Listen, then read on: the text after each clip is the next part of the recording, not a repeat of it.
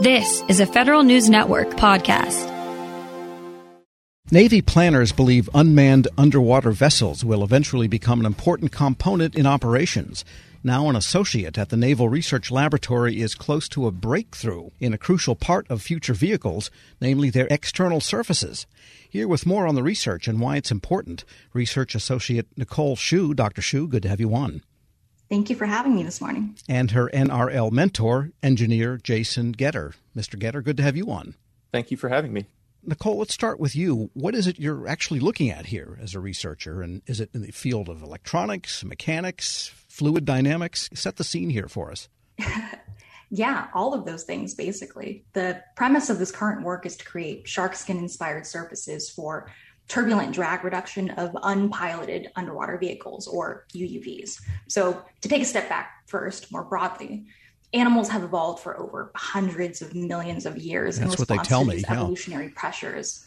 Yeah, so you can say that they're really locally optimized for real life constraints, which is very similar to how we as scientists can address engineering problems. So when we take a problem like how do we create more energy efficient vehicles, we can really look to nature for inspiration to do some of that major legwork for us. And then we can take the best of both natural and artificial design and really run with ideas like building bio-inspired shark denticle surfaces. Yeah, well, tell us what that is, actually. What is it about a shark skin and denticles that apply here?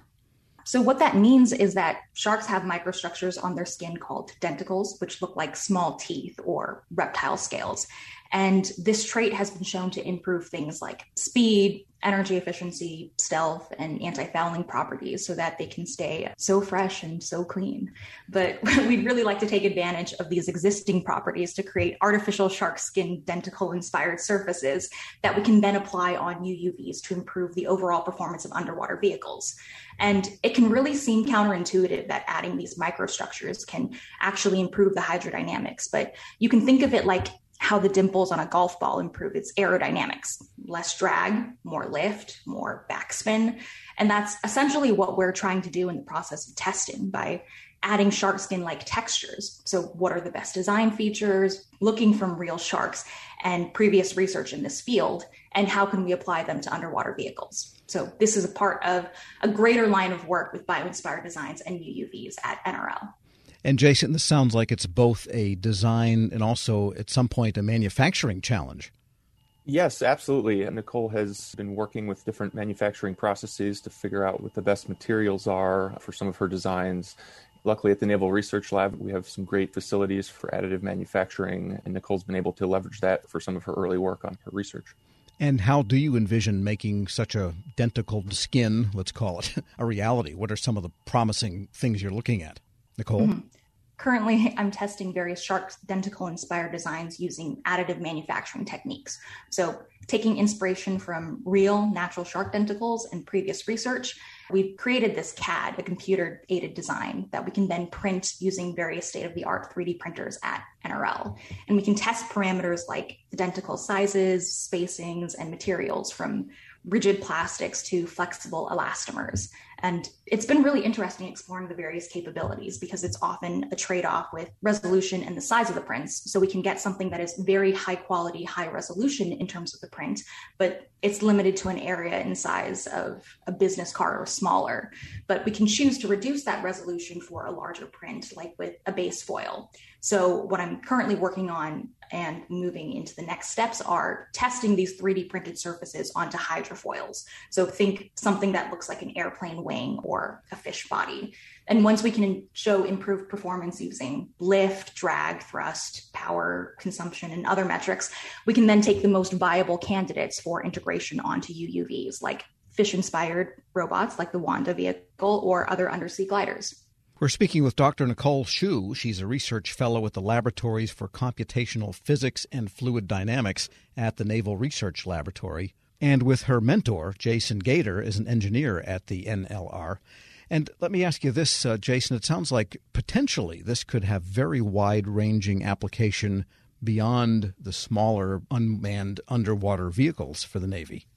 Yes, I think that's right. Our focus in the laboratories for computational physics and fluid dynamics at NRL has been primarily on small underwater vehicles. We've focused a lot of our vehicle research on bio-inspired propulsion and control mechanisms, but we haven't considered altering some of the surface properties and roughnesses, as Nicole's discussing here.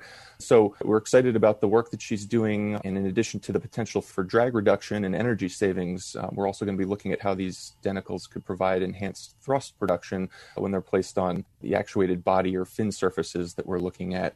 But to your question about larger systems, I think that has been shown in previous literature that this can provide benefits at all scales, but it's not one of our primary focuses at NRL right now. Well, yeah, it's early, but I mean, you could almost imagine this on airplane surfaces and ship hulls and so forth. If anything, I mean, that's the essential challenge for the Navy is better, more efficient flight and motion through water and underwater, correct? Absolutely. That is correct. This has wide-ranging applications, and I know Nicole's excited to see what her results prove out and where her research can go from here. And Nicole, I wanted to ask you, of all of the studies and fields you could have pursued, judging from a pretty impressive resume, and as a young woman leading the way in STEM, which is always something people are seeking nowadays, what made you choose naval dynamics and naval research as something you wanted to pursue? My background is in bio-inspired robotics. So in the past, in my PhD, I focused on aquatic invertebrates like jellyfish. I previously created a biohybrid robotic jellyfish by integrating a microelectronic structure onto a live animal. And we chose jellyfish because of their energy efficiency. But each model organism has its pros and cons for bio-inspired design. So while jellyfish are incredibly energy efficient, literally the most energy efficient animal in the world, other animals like sharks offer different advantages such as speed and anti-fouling as well as energy efficiency compared to robots. But it sounds like this work you're doing now brings together a lot of issues besides fuel efficiency, which is, I guess, a strategic issue more than necessarily a green issue for the Navy, but also stealth, because the ability to move through water undetected is crucial. And, of course, speed is always an advantage. Yes, it does have applications for stealth. So sharks naturally rely on stealth and hunting behaviors to survive.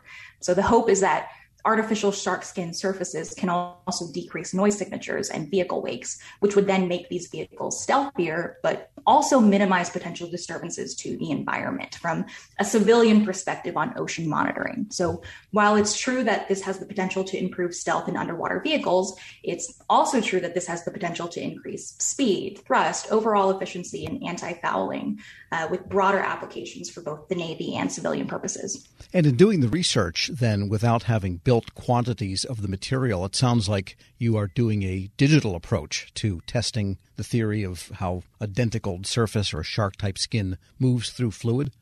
It is a very experimental approach, but as Jason mentioned, we're part of the laboratories for computational physics and fluid dynamics. So we are hoping to incorporate a lot of different applications and potential perspectives onto this research, including computational fluid dynamics, to visualize what are the fluid flows. And it's really this combination of using theoretical models as well as experimental work that's going to move us forward. So you look at screens and have your hands in water, testing surfaces, both. Absolutely. Both are fun. And Jason, we should be happy that we have someone working for the Naval Research Laboratory that is concerned with really well-developed organisms that bite and sting. Yes, whenever we look at postdoctoral research candidates, we're always looking to expand the expertise and fill capability gaps within our laboratories for computational physics, but also across NRL as a whole. And Nicole had a very strong background working with bio-inspired systems, and she brings a new expertise and an interest in expanding our experimental design and fluid dynamics capabilities. So it's wonderful having her as part of the team. All right. Jason Getter is an engineer and engineering mentor at the Naval Research Laboratory. Thanks so much for joining us. Thank you for having me. And Dr. Nicole Hsu is a research fellow at the Laboratories for Computational Physics and Fluid Dynamics at NRL. Great speaking with you. Thanks so much. Thank you for having me. We'll post this interview at federalnewsnetwork.com/Federal Drive. Hear the Federal Drive on your schedule. Subscribe at Podcast One or wherever you get your shows. Still to come on Federal News Network, Congress seems to get deeper and deeper into its own maze. Welcome to the Lessons in Leadership podcast. I'm your host, Shane Canfield, CEO of WEPA. I'm thrilled today to be joined by Rick Wade, Senior Vice President of Strategic Alliances and Outreach at the U.S. Chamber of Commerce. Previously, Rick was a Senior Advisor and Deputy Chief of Staff to Secretary of Commerce Gary Locke. He worked closely with the Obama administration, and he also worked with Commerce's Economic Development Administration to foster regional economic development in distressed areas, and with the Minority Business Development Agency to create jobs through the growth of minority-owned businesses.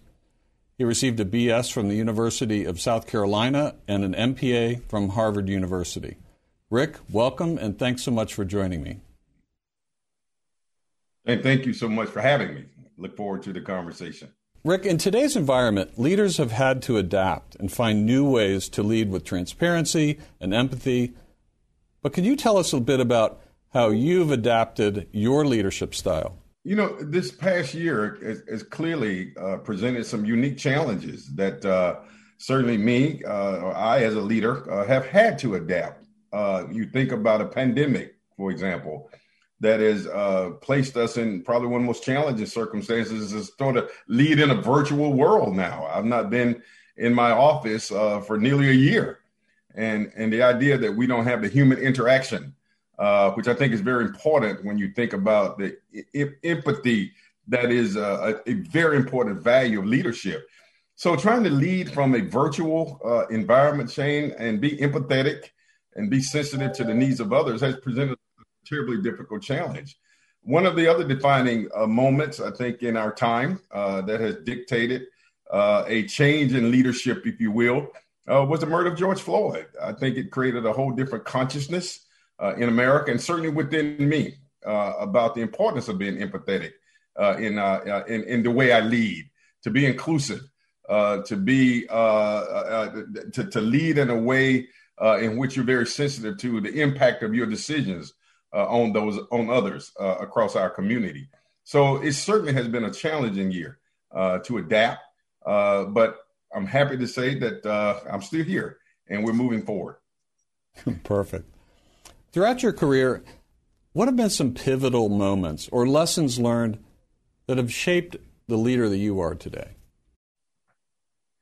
You know, there have been so many moments, Shane. I grew up in rural South Carolina. Quite honestly, at a time when I saw what legal segregation was. I wasn't able to go to an integrated school until middle school, being bused across town. And I remember, as strangely as it may sound, in 1979, I wanted to run for vice president of my student body at Lancaster High School, a little rural school. And I had to run on the ballot as vice president black, literally. And there was another candidate who ran as vice president white. And the irony of that story is that the following year, I ran for president and I won overwhelmingly. That was a lesson for me in leadership. And the lesson there was, perseverance, have the tenacity, have a vision, and overcoming barriers. And I didn't let the idea that the construct that I had to run as vice president deter me from reaching my bigger dream, which was to represent students. So I know that perhaps may be a small example of leadership, but it really did define how I view myself, the vision that I have, my willingness to fight for change. And that was the beginning. I think that set the foundation of how I lead. And there have been so many other moments. One of the most defining moments for me personally was the massacre at Mother Emanuel Church in Charleston, South Carolina. A very close friend of mine, Senator Reverend Clemente Pinckney, who lost his life. And it conjured up, again, these issues of how deep the divide in terms of race in America is. But it also inspired me to lead even more and to lead harder and to lead with diligence and vigilance to help close that divide. So there have been so many defining moments in my career. I will tell you, even after the murder of George Floyd and my role at the U.S.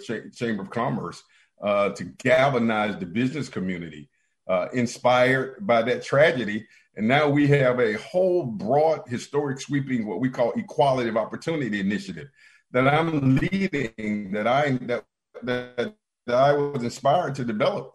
And we're bringing together corporations from across America to address what we call equality of opportunity. So my point there, I think with all of these moments, they've all been pivotal moments at different parts of my life, my career, my journey. And I've seized those moments to make the best of what I could. It's fantastic. It's a great, great answer. Many stories. Thank you very much for sharing that. Who is the most impactful leader in your life, and what quality did you admire about them? You know, I can't say that I had just one, but I would tell you the one person whose historical leadership has inspired me the most, and that is the leadership of Dr. Martin Luther King Jr. And there's so many attributes there that are consistent with my values. But the one part of his leadership was vision. And I mean, the idea that you can have a dream, which we often define and think of his big "I have a dream" speech. But I think that's a really important attribute of leadership, Shane, that you can sort of see beyond the challenges of today and see a better future for people and for yourself. So the idea that leaders have vision, despite the challenges, is seeing a forest despite the trees, is seeing an opportunity despite the barriers. And that attribute, I think, is one that I embody. I mean, I'm very optimistic, despite the challenges, despite the circumstances. So the whole notion of vision was a very important attribute that I learned and that I've tried to emulate from the leadership of Dr. King. Wow, fantastic. And as someone who's got an extensive background in federal service and out of federal service, what advice would you give to feds looking to develop leadership skills? And you can talk about mid-career, senior career, early career. What comes to mind there? Yeah, listen, I mean, you're aware that I had the fortunate opportunity. We didn't have a Secretary of Commerce when President Obama, of course, I served as one of his senior advisors, was inaugurated. And the president asked me to go to the Department of Commerce to hold the fort down. And that was one of the most exciting experiences in my entire career, not just for the title and the wonderful experiences, but I understood the value of federal employees. And folks forget sometimes, Shane, that we political appointees, we come and go. But the folks who are grinding every day, who are at their desk, no matter rain, sleet, or snow, who bring innovations, but yet don't get the credit for it because the political appointees get all the credit.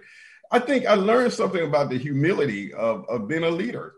And I built so many friends who were federal employees, not just at the manager level, but the frontline workers, the administrative assistants.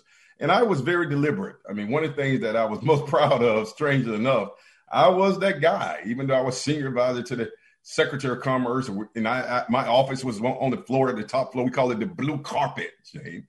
But I made a deliberate point to go eat in the cafeteria every day, as many days as I could, just to sit down and talk with employees. And I grew from that.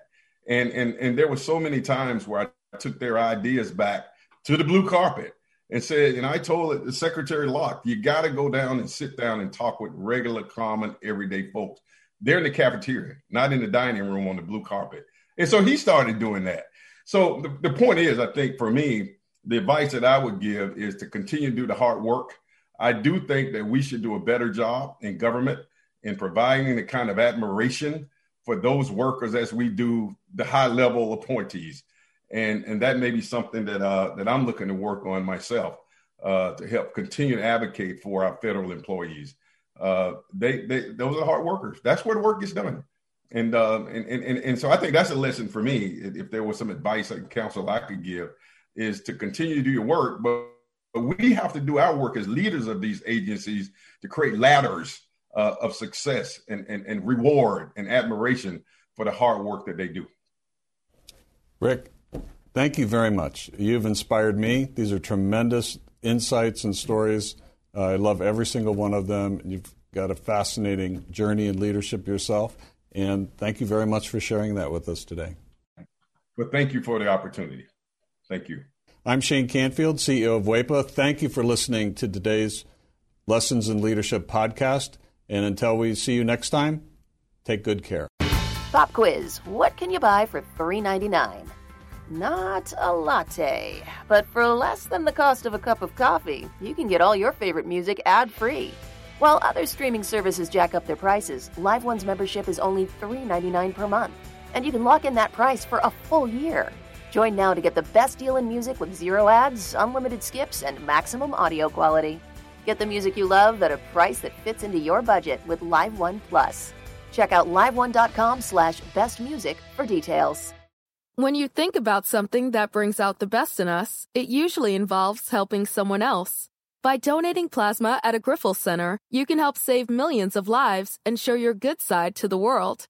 You'll join thousands of people who donate safely each week, so patients get the plasma-derived medicines they rely on. And you'll be rewarded up to $1,000 your first month. Learn more at grifolsplasma.com.